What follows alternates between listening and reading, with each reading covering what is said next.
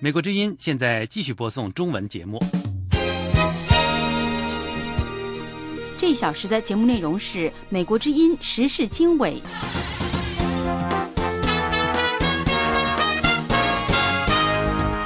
欢迎收听美国之音的时事经纬。今天是10月21号星期一，美国东部夏令时上午7点，中国时间晚上7点。我是肖华。这次节目主要内容有：美国国务卿克里将会晤叙利亚反对派代表；美国一些情报部门要换将；在俄罗斯与中国的边界再次成为敏感问题；香港数万名市民穿黑衣上街游行。以上内容欢迎收听。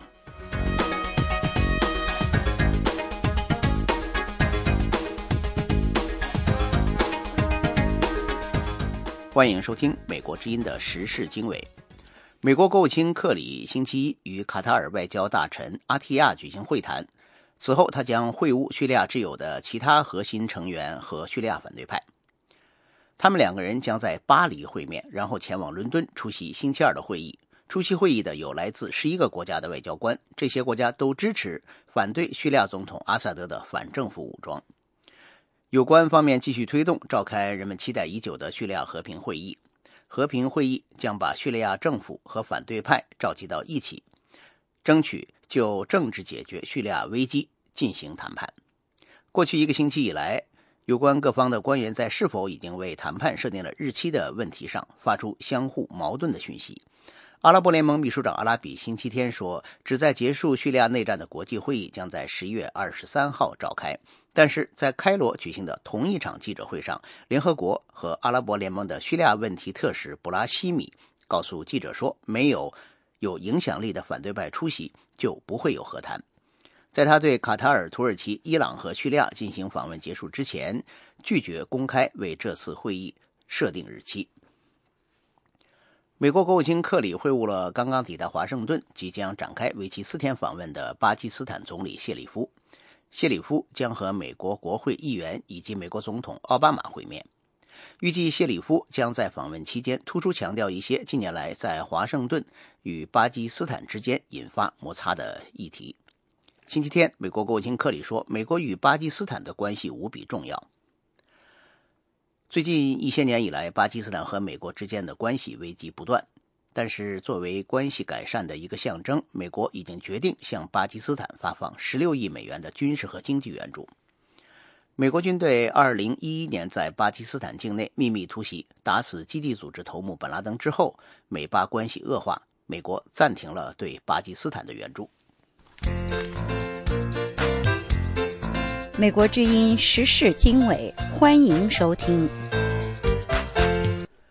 就在巴基斯坦总理将与美国国务卿克里会晤之时，印度总理已经决定要访问中国，和中国的高层领导人会谈。预计访问的重点将是双方的边界问题。有关边界方面的协议，目的是缓和自从中国军队被指称入侵印度宣称拥有的领土以后，两国不断升级的紧张关系。印度和中国两国之间的贸易关系一直在蓬勃发展，但是分析人士说，双方的猜忌却在不断加深。请听美国之音记者帕斯里恰从新德里发的报道。印度总理辛格将抵达北京访问，双方外交官一直在忙于完成边界条约的最后文本。印度官员们希望辛格总理访问中国期间能够签署这个协议，不要在最后关头节外生枝。印度外交国务秘书苏贾塔辛格说， Maintenance of peace, tranquility and stability on our border. 他说，维护我们边界的和平、安宁和稳定是我们双边关系中的一个重要因素，预计这将是会谈中的一个重要方面，因为这也是我们双边关系能够发展的基础。今年4月，中印军队发生了为期3个星期的紧张对峙，之后双方努力达成边界协议的势头有所增强。印度指责中国军队入侵它拥有主权的达拉克地区，引发双方的对峙。北京否认入侵印度领土，但是印度日益担心中国在边境地区不断增加的单方面行动。新德里的哈佛米利亚大学的中国问题专家苏吉特·杜塔说，签署边界条约的目的是防止出现类似的对峙。It will enhance, hopefully, certain level of mechanisms on both sides. 他说，希望这将提高双方的某种机制的层级，确保今年早些时候发生的事情不再发生。中国人毕竟深入印度方面理解的实际控制线以内长达19公里，中国军队侵犯了19公里，这是很大的冒犯。这种行为以后还可能发生，因为实际控制线还没有最后划定。尽管中印双方进行了多轮谈判，但是解决边境纠纷的数十年努力一直没有成功。中国不断加强边界地区的军事基础设施，引发印度对北京的猜疑再度出现。印度也开始在边界地带扩大公路和机场建设。印度还担心中国与巴基斯坦之间的密切关系，预计辛格总理将就中国向巴基斯坦出售2座民用核反应堆表达印度方面的最新关切。杜塔说，解决边界纠纷对于两国至关重要，然后双方才能专注于其他问题。These can't be solved without being addressed squarely, because they他说，这些问题不被正视就不能得到解决，因为他们在印度国内引起巨大的反响。公众舆论总是关注这些问题，媒体集中报道他们。当公众舆论在这些问题上对中国转向负面时，两国间从事正常的外交和经济事务也变得困难起来，所以双边关系中的每个领域都交织在一起。中国外交部发言人说，北京将与印度合作，建立战略互信。中国官员说，印度和中国是世界上2个最大的发展中国家和新兴经济体，两国的贸易交往和合作具有重大前景。双边经济联系将是辛格北京之行的议事日程之一，他将敦促中国增加在印度的投资。两国间的贸易不断增加，但印度对于大约300亿美元的贸易赤字感到关切。尼赫鲁大学的中国问题专家康达帕里说，In terms of trade deficit, there has been only piecemeal. 他说，就贸易赤字来说，中国至今只在这方面做了一些零散的努力。在中国投资方面，我们没有看到任何重大举措。中国对印度的投资金额为2亿4400万美元。在基础设施工程方面，中国至今没有推出任何重大的工程建设项目。尽管存在挑战，但两国官员都在发出积极的信息，预言这2个曾于1962年发生过战争的亚洲大国之间的关系正朝着正确的方向发展。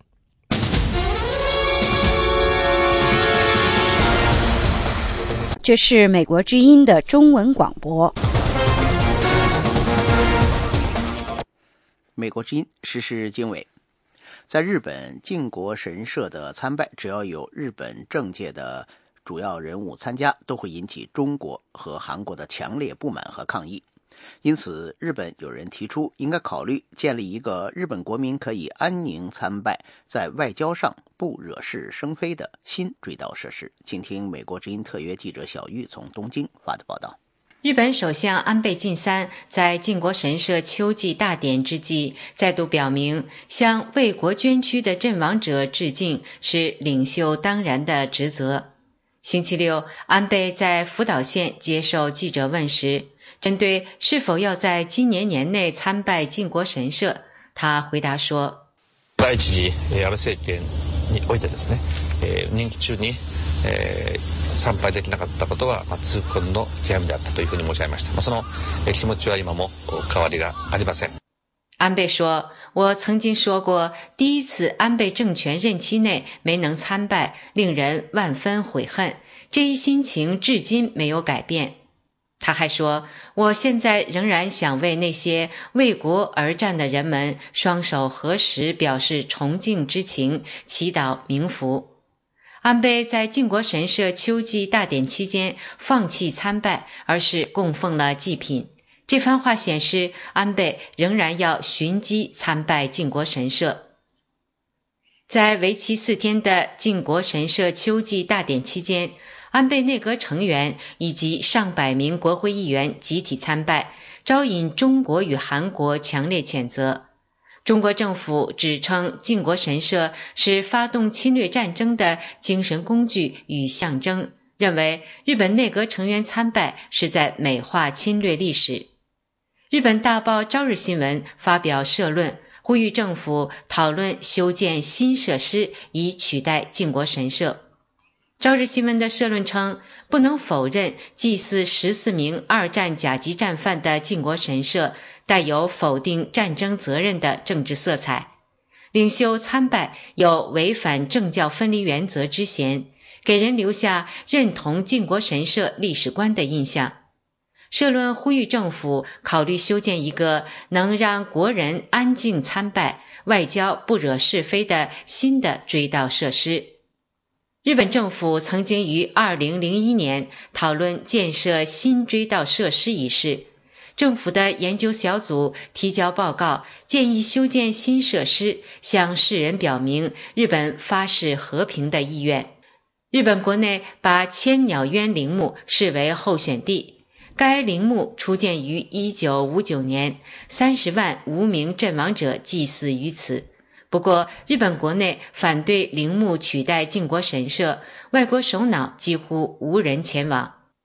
不久前，到访日本的美国国务卿克里与国防部长哈格尔向千鸟渊陵墓献花，这成为34年以来首位外国高官做出的此举。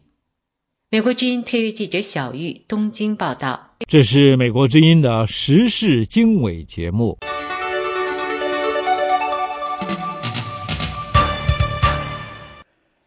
美国一些情报机构的首脑将要换人，美国国家安全局的局长还有他的副手宣布辞职。奥巴马总统也已经提名有新人来担任国土安全部的部长。请听美国之音记者克莱因从华盛顿发的报道。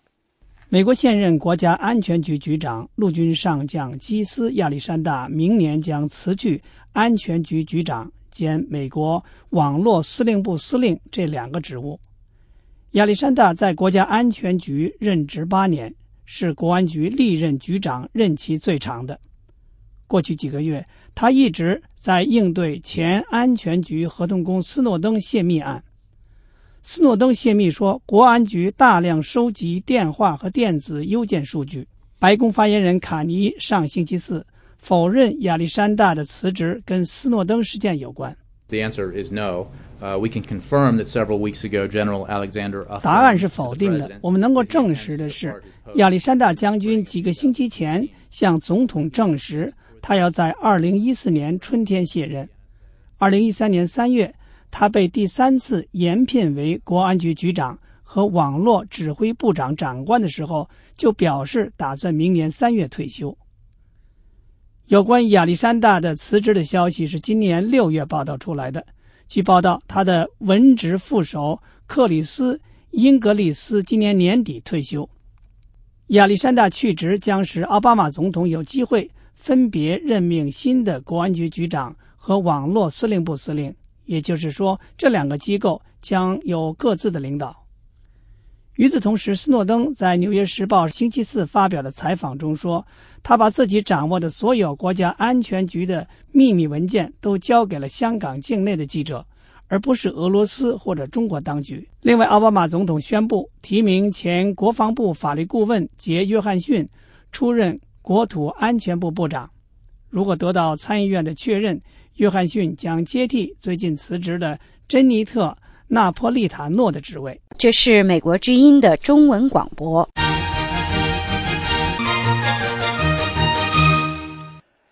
美国之音时事经纬。朝鲜猛烈地抨击了美国、韩国还有日本举行的联合海上搜救演习。由于美国计划在亚太地区增加军力，这次演习也引起中国的关注。请听美国之音记者施瑞福发的报道。战斗机轰鸣着从乔治华盛顿号的甲板起飞。美国共有10艘这样的超级航母，是有史以来最庞大的军舰。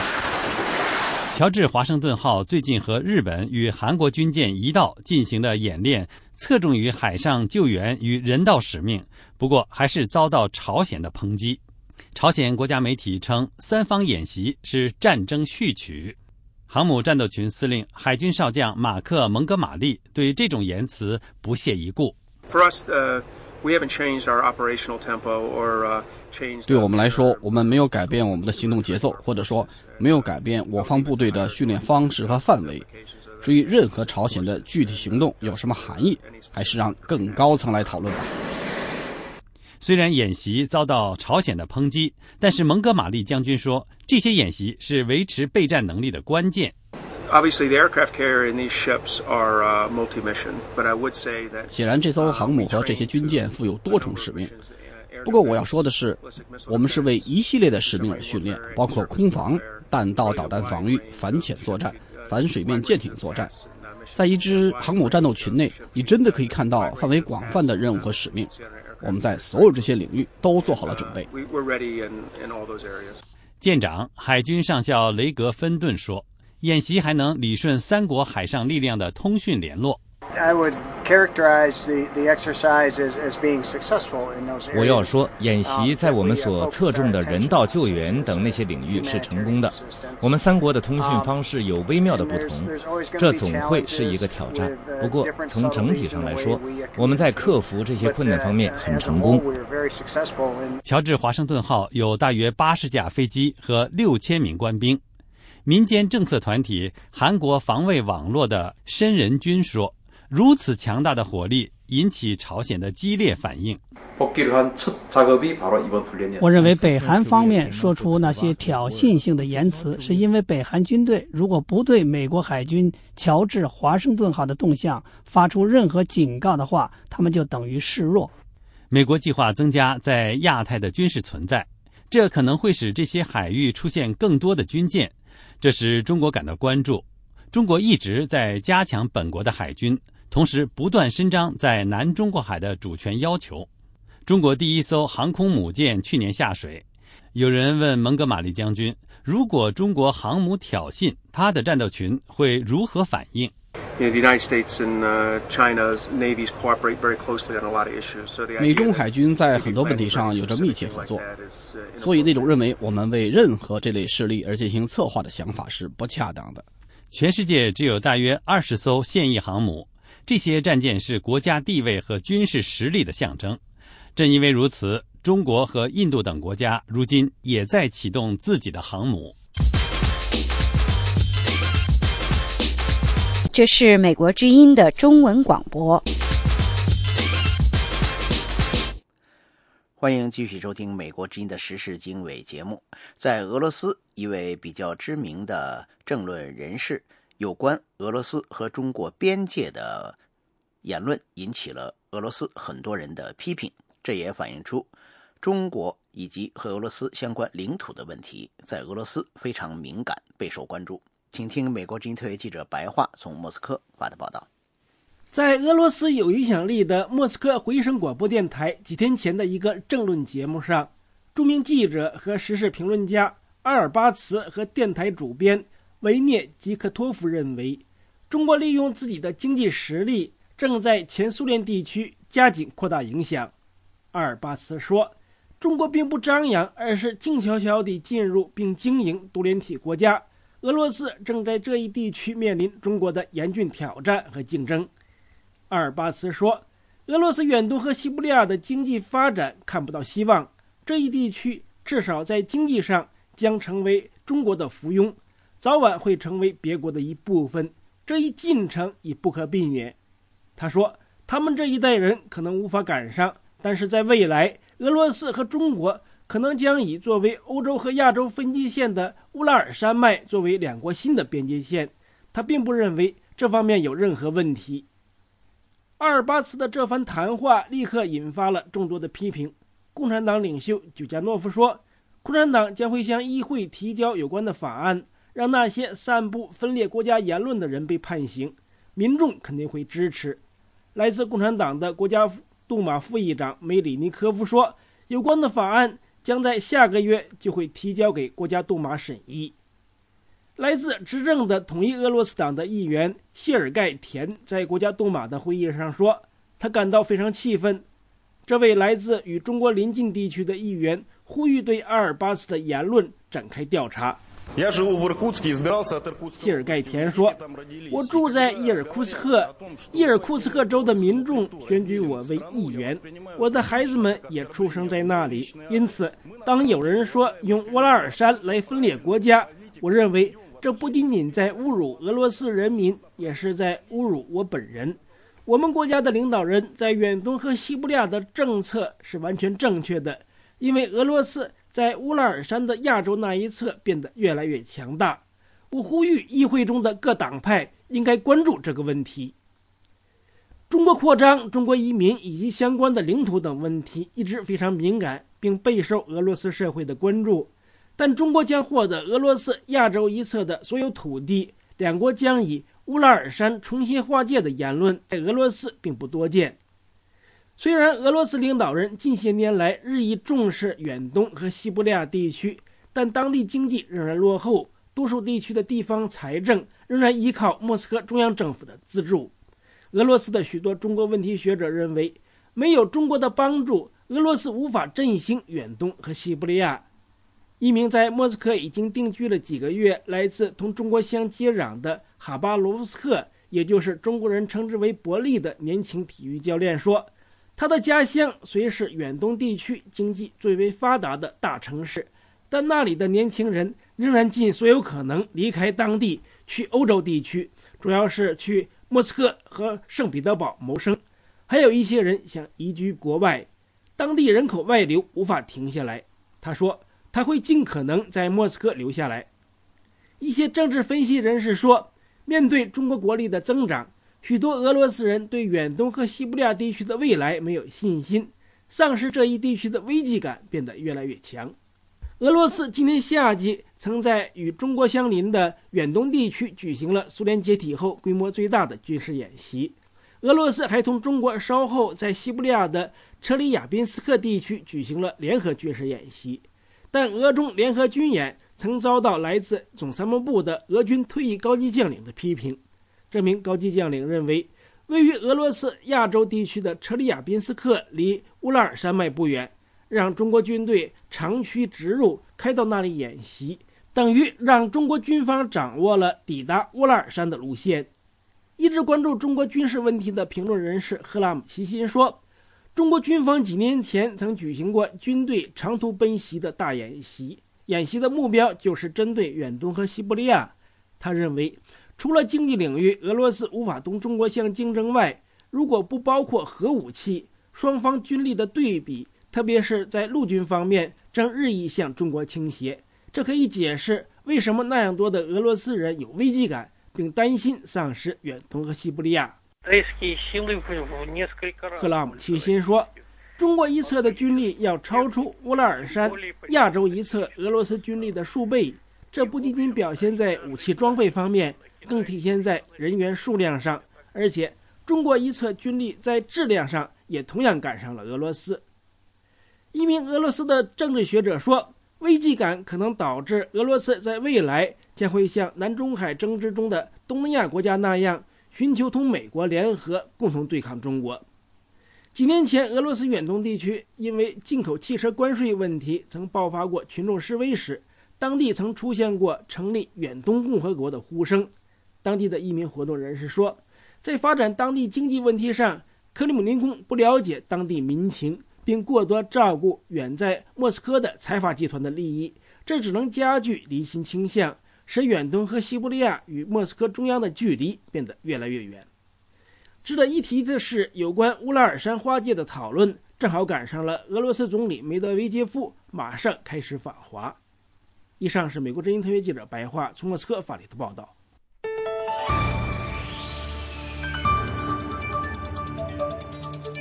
这是美国之音的中文广播。欢迎继续收听美国之音的时事经纬。南非的政局出现了戏剧性的变化。在南非，有火炬政治家之称的马勒成立了自己的政党，并且誓言要在明年的大选中击败祖马总统。马勒曾经是祖马总统的爱将，曾经在南非的非洲人国民大会党青年联盟中担任领袖。他还曾经表示过愿意为祖马而死。那现在两个人在政治上如此的对立，究竟是什么原因？请听美国之音记者西姆金斯报道。他们是南非最新党的声援者，经济自由斗士党希望在明年大选中获得重大胜利，他们已经在为此举行庆祝。这里的很多人说，他们希望政治改革结束非国大当权19年的历史。从那时以来几乎没有改变，所以我们不会投他们的票。政府多次让我们失望，我想马勒马不会让我们失望。猪猪万岁！朱利叶斯·马勒马也被称作猪猪，是新党经济自由斗士的炽热领袖。他的首要任务是创造更多的工作，实现他所谓的非国大没有完成的诺言，也就是把白人拥有的30%的农田还给南非人。我们需要土地，你要我们跪在你们面前向你们讨回我们祖先的土地吗？我们不会这样做的。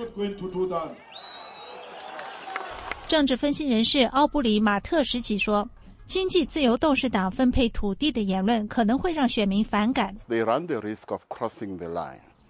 他们有跨越界限的风险。讨论黑人发展不足是一回事儿，但是用种族主义方式提出白人特权问题则是另一回事儿。马勒马说，他要在年轻人和中产阶级选民中培养强大的支持，他甚至预言会战胜祖马总统，还公开批评他原来所属的非国大。嘿，谢谢你非国大，你造就了我。非国大让你背了债，你欠了很多。马勒马政党成立的前一年，马勒马被撤销了非国大青年联盟领袖的职位，他被指责制造党内分裂，他还面临财政和法律麻烦，可能入狱。史蒂文·弗里德曼是约翰内斯堡大学政治学教授。马勒马到全国各地对人说，他将是下届总统，他所吹嘘的和他将取得的成就之间会有很大的差距，我想这会损害他的信誉。政治分析人士说，马勒马获得足够选票当选总统的可能性很小，可是他们认为他的政党可能在议会中赢得足够席位，让经济自由斗士党成为省级执政党。美国之音时事经纬。土耳其总理主导的国内改革一揽子计划受到批评。此前，土耳其司法部公布的数据显示，在执行反恐法的过去4年期间，土耳其有2万人被判有罪。请听美国之音记者琼斯从土耳其首都伊斯坦布尔发的报道。土耳其的反恐法面临着来自国内和国际越来越多的批评。这项法律于1991年出台，目的是对付库尔德工人党的暴乱。但是人们担心这部法律被越来越多的用来对付批评政府的人士。艾玛·韦伯是总部在美国的人权组织人权观察的土耳其问题高级研究员。他说，反恐法在土耳其的应用已经扩大到了令人惊讶的地步。According to official figures of the Justice Ministry, in the last 4 years, an enormous number of people. 根据司法部的官方数据，过去4年有大批人士，大约在4万左右，都被政府以加入武装组织的罪名进行起诉。其中有半数人因为反恐法而被定罪。他说，现在当局利用这部法律不成比例地针对土耳其境内的库尔德人，还针对特别其他人群，例如左派记者、学生等。这些人的活动无论如何都跟恐怖主义扯不到一块儿去。土耳其政府上个月出台的民主改革计划没能就这项反恐法做出改革，受到了来自国内和国际的批评。英国人理查德·豪威特是欧洲议会外交事务委员会人权分委会的成员。他说，土耳其政府失去了改变反恐法的关键时机。除了上述关切，这项法律还被用来对付今年6月反政府的示威游行。本周公布的欧盟年度报告强烈批评了土耳其违反言论和集会自由的做法，并呼吁进行法律及司法改革。总理埃尔多安在推出他的民主改革总揽计划时，默认这部法律有缺点，并表示需要进一步改革。Bugün açıklayacağımız demokratikleşme paketi bir ilk değildir. 埃尔多安说，这些改革绝对不会是最终版本，还需要进行其他改革，才能加强土耳其的自由与民主。他说，反对党试图利用民众对改革的敏感性和担忧。观察人士说，民众的敏感情绪对今后1年半当中要进行的地方选举、总统选举以及议会选举等都特别重要。土耳其报纸塔拉夫的专栏作家阿克塔尔认为，在反恐形象上的弱势姿态不太可能让执政党正义与发展党赢得该党核心选民的支持，从而会导致败选。The Prime Minister wants, like every politician, stay in power. 他说，埃尔多安总理和其他政客一样，都希望继续掌权。他认为土耳其民族主义者是铁杆选民，是他赢得选举的唯一票源。一旦对反恐法进行修改，在土耳其完全合法的亲库尔德的政党和平与民主党中成千上万的党员都将在主要受益者的范围之内。和平与民主党说，该党有超过6000名党员因为这项法律而遭到关押，包括几十名市长在内。将这些人释放出狱是库尔德工人党这个反政府党派所提出的和政府进行谈判的关键要求的一部分，但是双方的和谈目前处于停滞状态。据国际人权组织说，土耳其反恐法使该国成为世界关押记者最多的国家的原因。屡获殊荣的记者艾哈迈德直根据反恐法被判15年监禁。人权组织说，这对土耳其的民主来说是个威胁。Her baskı rejimi, her diktatörlükte gazeteciler, aydınlar, ifade özgürlüğü meselesi üzerine tutuklanırlar. 艾哈迈德直说，现在的情况是，学生一经提出自由教育的要求，马上会被贴上恐怖分子的标签，连记者也被看成是恐怖分子。他说，政府的压迫令人难以置信，不论谁敢对政府提出批评，都可能因恐怖主义指控而被关进监狱。土耳其政府拒绝这种批评，并坚持认为当局在近10年的执政期间已经推出了前所未有的民主改革措施。但是观察人士警告说，媒体人的呼声会决定土耳其的前途。例如去年在欧洲议会进行过演讲的记者艾哈迈德直的声音，预计会在下月欧盟会议上受到格外的重视。届时，欧盟领导人将决定是否会将土耳其加入欧盟的申请重新纳入议程。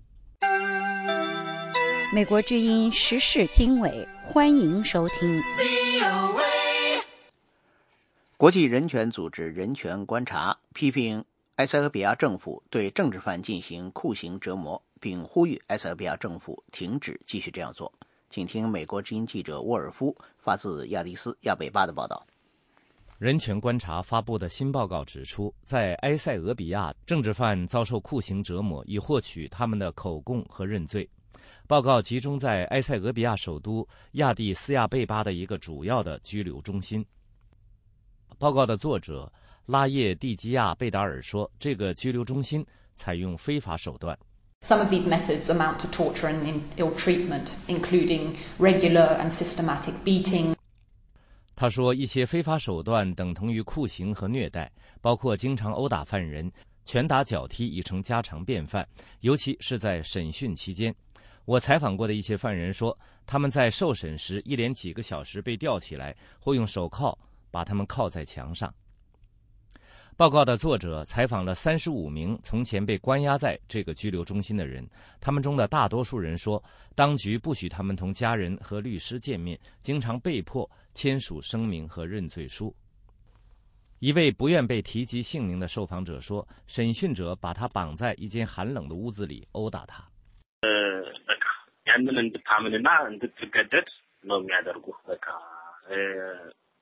他说，他们不采用警察技术进行审问，而是采用暴力。审讯者迫使你说出他们怀疑你的东西，他们不相信你说的话。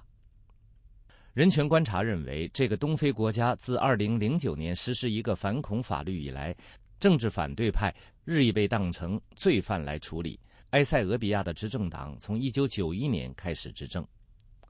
贝达尔说，人权观察敦促埃塞俄比亚政府采取具体措施调查虐待指控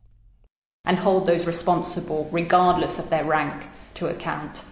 At the same time, it needs. 他说要追究那些责任人，无论他们的职位有多高，同时需要允许埃塞俄比亚法庭对这些指控进行调查。如果被拘留者敢于出面揭发，当局要采取措施保护他们免遭报复。埃塞俄比亚政府官员尚未对人权观察报告中的指控作出评论。这是美国之音的中文广播。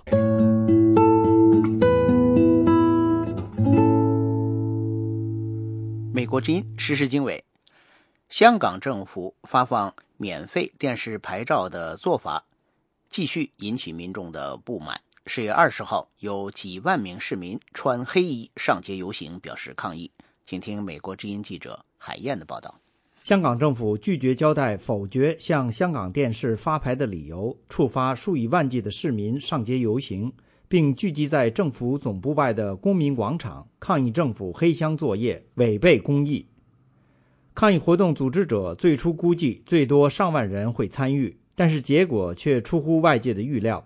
发起在政府总部外抗议的立法会议员毛孟静估计参加人数为12万左右，由部分港市员工组成的坚持公益大联盟估计有8万人，而警方则估计有 3.6 万人，与警方估计的参加2012年8月反国民教育科洗脑的全民游行人数相同。没有参加游行集会的香港电视主席王维基星期天晚发表个人声明，称12万人呼唤怎不令人动容。他表示，集会人士是关心当权者是否尊重香港人的意愿，香港是否一个依法依制度的特区。王维基呼吁香港不要被一小撮极端思维分子所分化，言称要永不放弃，坚持到底。游行集会发起组织民间开放电视行动星期天在集会结束时初步决定，星期一趁行政会议开会时包围政府总部，并持续集会直至梁振英和行政会议作出交代。同时，香港电视坚持公益大联盟呼吁星期一晚8点再次聚首公民广场，上街看电视。据香港媒体报道，星期天的游行集会是去年反国教风波后最大规模的民众运动。分析说，国教风波挑起中产阶级的防共戒心，而这次发牌风暴让许多原本支持梁振英的基层市民失望不满，愤而上街，而许多对政治冷漠的市民和艺人也站出来，对梁振英政府的冲击影响深远。美国之音记者海燕，香港报道。这是美国之音的中文广播。欢迎继续收听美国之音的中文节目。黑龙江有关当局扣留一位维权律师的做法在中国各地引起了反应，有一些地方的维权律师自发聚集到黑龙江省的鸡西市，对这位维权律师表示声援。维权律师唐吉田到鸡西市办案的时候，被当地国保以扰乱办公秩序为理由行政拘留5天。请听美国之音记者陆阳报道。唐吉田律师被鸡西市国保当局行政拘留以来，刘卫国、董前勇等大约10名律师陆续赶到当地声援唐律师，要求鸡西当局立即放人。这些律师目前仍在鸡西坚守。坚守律师刘卫国10月20号对美国之音表示，唐律师是中国律师的榜样，他被抓了，其他律师肯定不会坐视不理。刘卫国律师还说，律师职业有天然的豁免权，鸡西当局以扰乱办公秩序为由行政拘留唐吉田律师，实为打击报复。打击报复，对律师他职业权，他天然的有一种豁免权，他就应该去跟公安局、去跟检察院、去跟法院、去跟这些政府机关去争执。去探讨这个问题的这个严重性，这是律师的天职所使然。那你如果律师见了面都不能说话，那还叫律师吗？律师的职责就是要指出这官方的违法性，证明或者陈述自己当事人的这种合法权益应该得到保障。刘卫国律师告诉记者，基西市国保指责唐律师在办公场所大吵大闹，因而构成扰乱办公秩序罪名。刘律师指出，吵闹根本没有法律上的界定，而且律师跟控方办案人员发生争执也是很正常的事情。唐吉田律师10月16号陪同公民杨开成前往黑龙江基西市，就杨的妻子于金凤被当地针对法轮功学员开办的洗脑班长期拘禁一事进行交涉，结果遭到当地国保以前述理由行政拘留。唐吉田曾经是检察官，因为为强拆和3聚氰胺的受害人以及法轮功学员维权而被吊销律师执照。唐吉田2011年2月被北京国保秘密拘捕，期间遭到酷刑，感染严重肺结核。虽经2年多的治疗，身体仍未康复，现在需要每天服用控制病情的药。有报道说，唐吉田目前在看守所还得了肠胃病，腹泻不止，他的健康状况也受到外界的关注。美国之音联系到唐律师的妻子刘金凤，她告诉记者，看守所给她丈夫吃变质的食物，导致腹泻。这帮人根本就是不讲法律，真正的就是土匪。唐吉田被他们就是拘押的时候，我肯定就是他们给他吃了变质的东西，所以才闹肚子。当时在那个监所附近根本就没有药店，然后我就到处跑，也没有买到药，后来就给他买了2团手指送进去了。刘金凤说，已经给丈夫买了控制肺结核的药送进看守所。刘女士还说，之前她不愿意跟媒体接触，这次她在基西跟当地国保正面接触几次之后，让她非常气愤，现在她有话跟媒体说。气象预报显示，基西市10月20号夜里的最低气温只有摄氏3度，在基西坚守的律师们和网友大都是秋装前往。有网友呼吁为这些跟公权力死磕的律师送去御寒的冬装。另一方面，64天网和维权网等报道，在北京和中国其他地方的访民声援唐吉田律师，其中20多名访民10月20号在北京南站大出横幅，抗议黑龙江基西市警方滥用职权，非法关押唐吉田律师。福建访民同一天在维权现场呼吁基西当局立即还唐吉田律师的人身自由。美国之音陆洋，华盛顿报道。这是美国之音的时事经纬节目。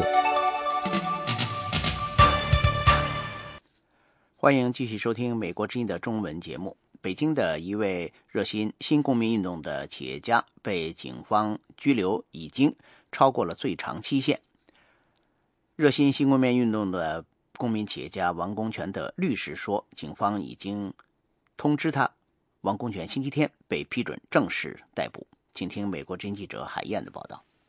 尽管外界一直呼吁当局立即无条件释放王功权，但是他的律师陈有希星期一上午在微博上说，北京市检察机关电话告知王功权星期天已批准逮捕，家属尚未收到通知，检察院说星期一会送达。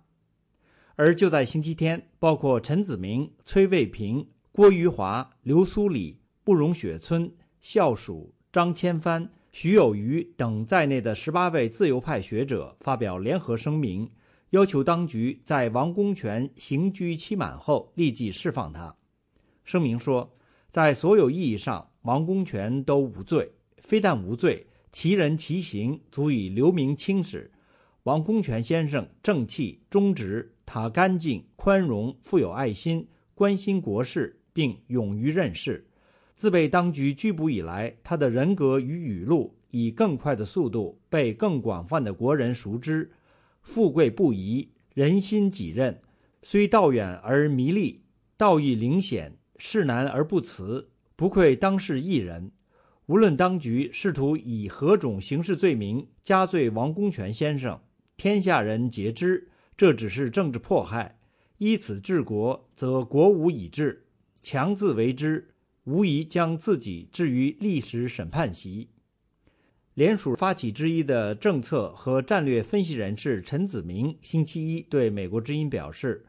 王功权的言行没有一点触犯了中国的法律，当局没有依据逮捕起诉他。陈子明呼吁海内外继续关注王功权的案子。他说，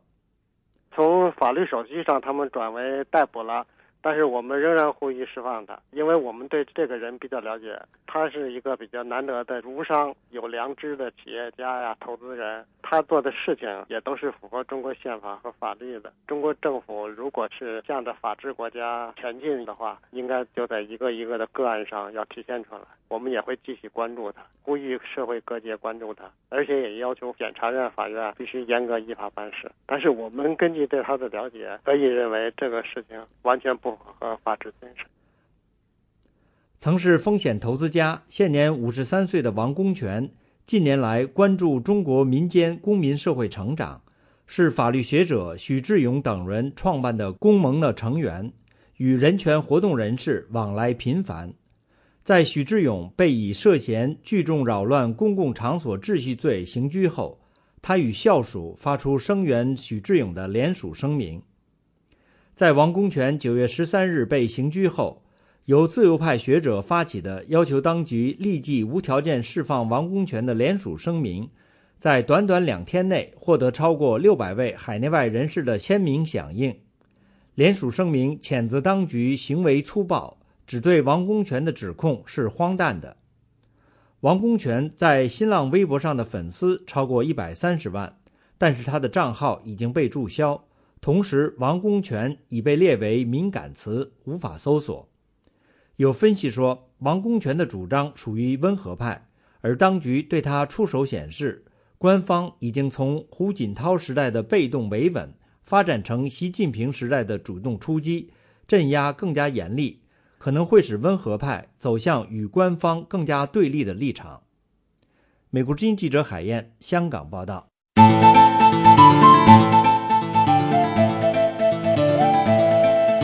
这是美国之音的中文广播。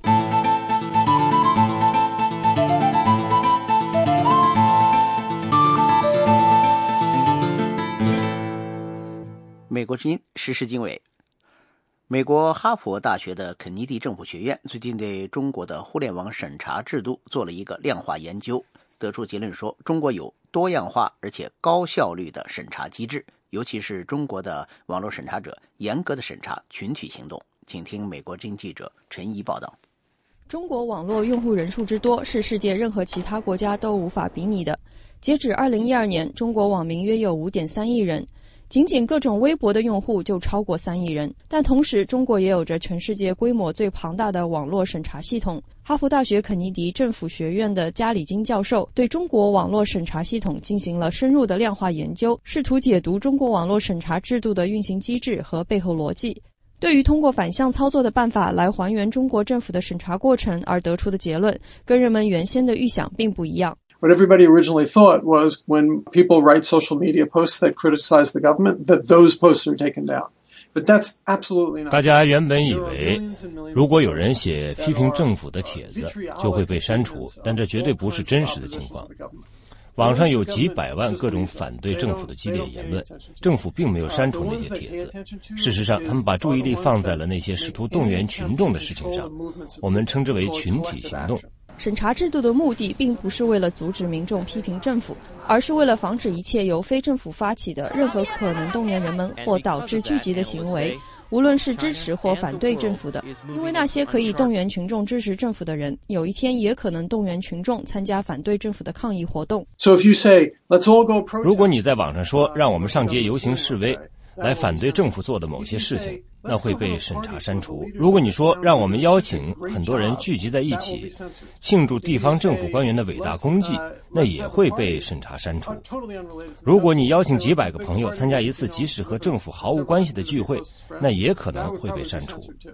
加州大学圣地亚哥分校国际关系学院的谢淑丽教授在接受美国全国公共广播电台的采访时说，这份研究的结果符合中国政府不希望再出现类似1989年学生运动和6·4事件的导火索。金教授也解释说，在一个专制国家，因为没有选举或民意调查，领导人往往无法真正了解民情。网上的各种言论，包括批评的声音，其实让政府了解到了人们的真实想法。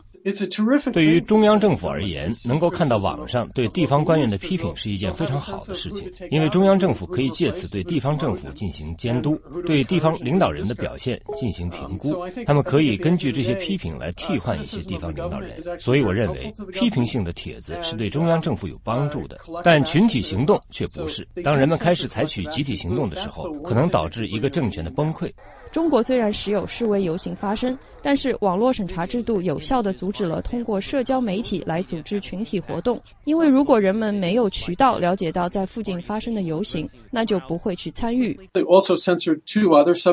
另外2个基本上在所有情况下都会被审查删除的话题，分别是色情的内容以及对审查制度本身的任何批评。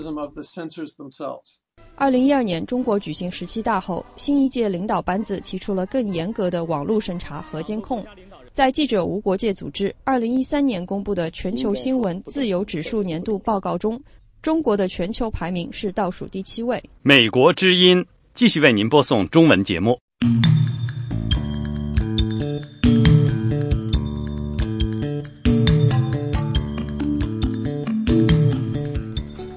欢迎继续收听美国之音的时事经纬节目。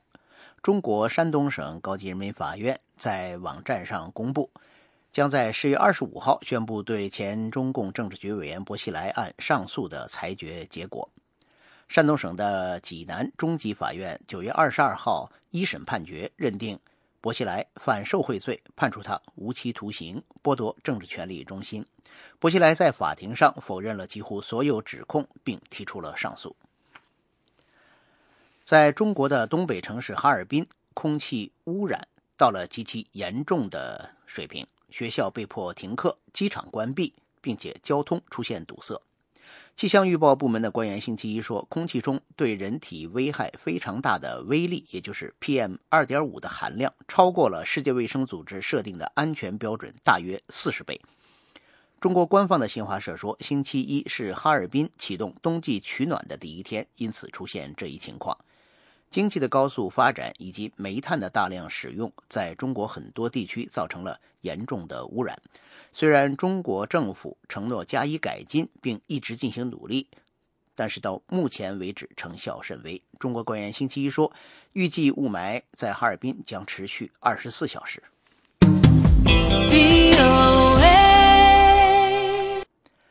美国之音时事经纬，美中关系全国委员会将在华盛顿举行众论中国。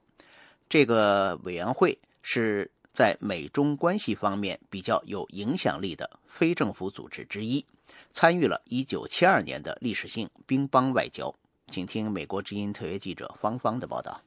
我是美中关系全国委员会的会长欧伦斯。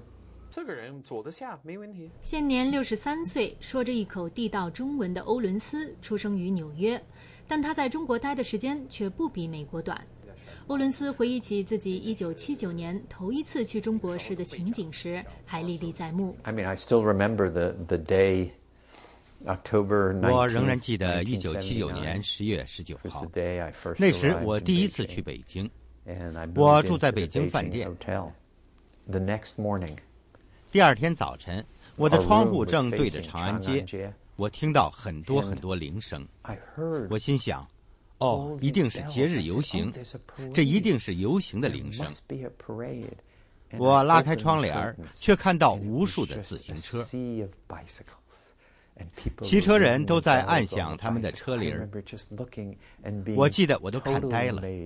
长安街上每一条车道，我记得当时好像一共有3条车道，都挤满了自行车。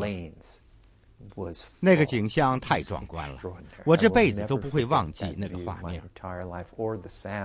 还有在那个美丽的10月份的清晨起床时听到的铃声。欧伦斯担任美中关系全国委员会的会长已经快8年，这期间委员会接待过习近平、胡锦涛、温家宝等中国领导人，并且举办了双轨经济对话、中美法律及人权对话、公共知识分子项目、青年领袖论坛、中美优秀学生交流项目等等不同规模的数百个活动和项目。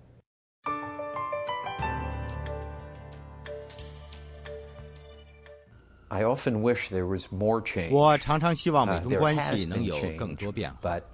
现在的美中关系的变化无法反映出发生在中国和美国的巨大的变化。我最大的希望是中国和美国能够找到更多的合作方式。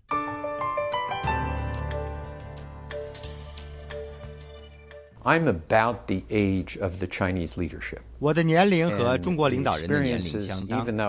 虽然我生命中有大概一半时间在中国度过，中国领导人的经历和我的经历还是大不相同。In my view, your kind of values我认为一个人的价值体系和制定决策的思维，在你童年和青年时就已经形成了。对我政治经历影响最大的是越南战争。我由此坚决反对美国参加越战，这也决定了我对美国外交政策的认知和想法。如果以此类推，对中国领导人影响最大的，则是中国的文化大革命。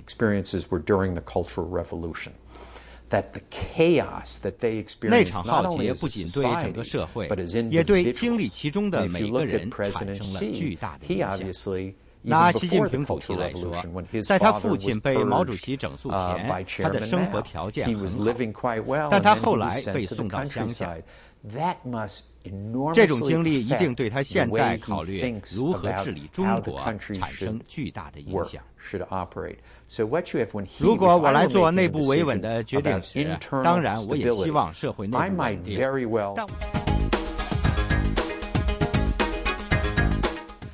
谢谢大家收听美国之音的时事经纬节目，我们2个小时以后再播出我们下一段的时事经纬，欢迎到时继续收听。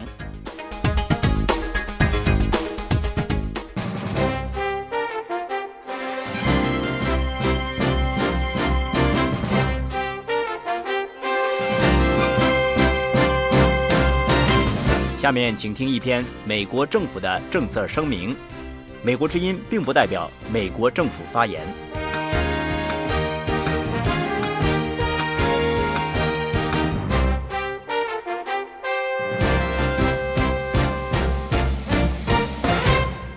奥巴马总统就净化武组织被授予诺贝尔和平奖，向该组织表示祝贺。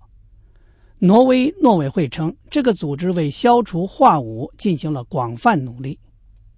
白宫10月11日的声明指出，这一奖项强化了国际社会对全球禁止使用化武的决心。奥巴马总统的当务之急之一就是防止大规模杀伤性武器的扩散和使用。这一奖项表彰了那些为此作为毕生重要推进目标的人们。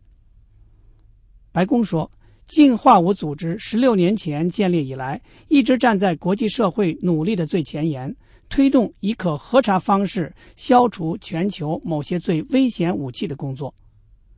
诺贝尔奖的这一奖项表彰了这种决心，强化了世界对净化武组织母居以及该组织那些勇敢的专家和检查人员接受消除叙利亚化武计划前所未有挑战的信任和信心。国务卿克里也对净化武组织获奖以及该组织挽救生命的工作表示祝贺。他说，全世界永远不会忘记8月21日1000多名无辜的叙利亚人被化武无畏屠杀。国际社会强烈谴责使用这种武器，这种行为超越了可接受的行为准则。克里国务卿说，自从那场可怕袭击以来，净化武组织采取非同寻常的步骤，以前所未有的速度面对这种震惊全球民众良知、公然违反国际准则的行为。白宫声明强调，美国坚决支持净化武组织，其中包括该组织与联合国的合作努力，以确保叙利亚化武库存置于国际控制之下，并最终被彻底销毁。今天我们再次呼吁所有国家努力结束这场已经夺去10万叙利亚民众生命的冲突，支持净化武组织所做的努力，希望未来世世代代都能够生活在没有化武恐怖的世界里。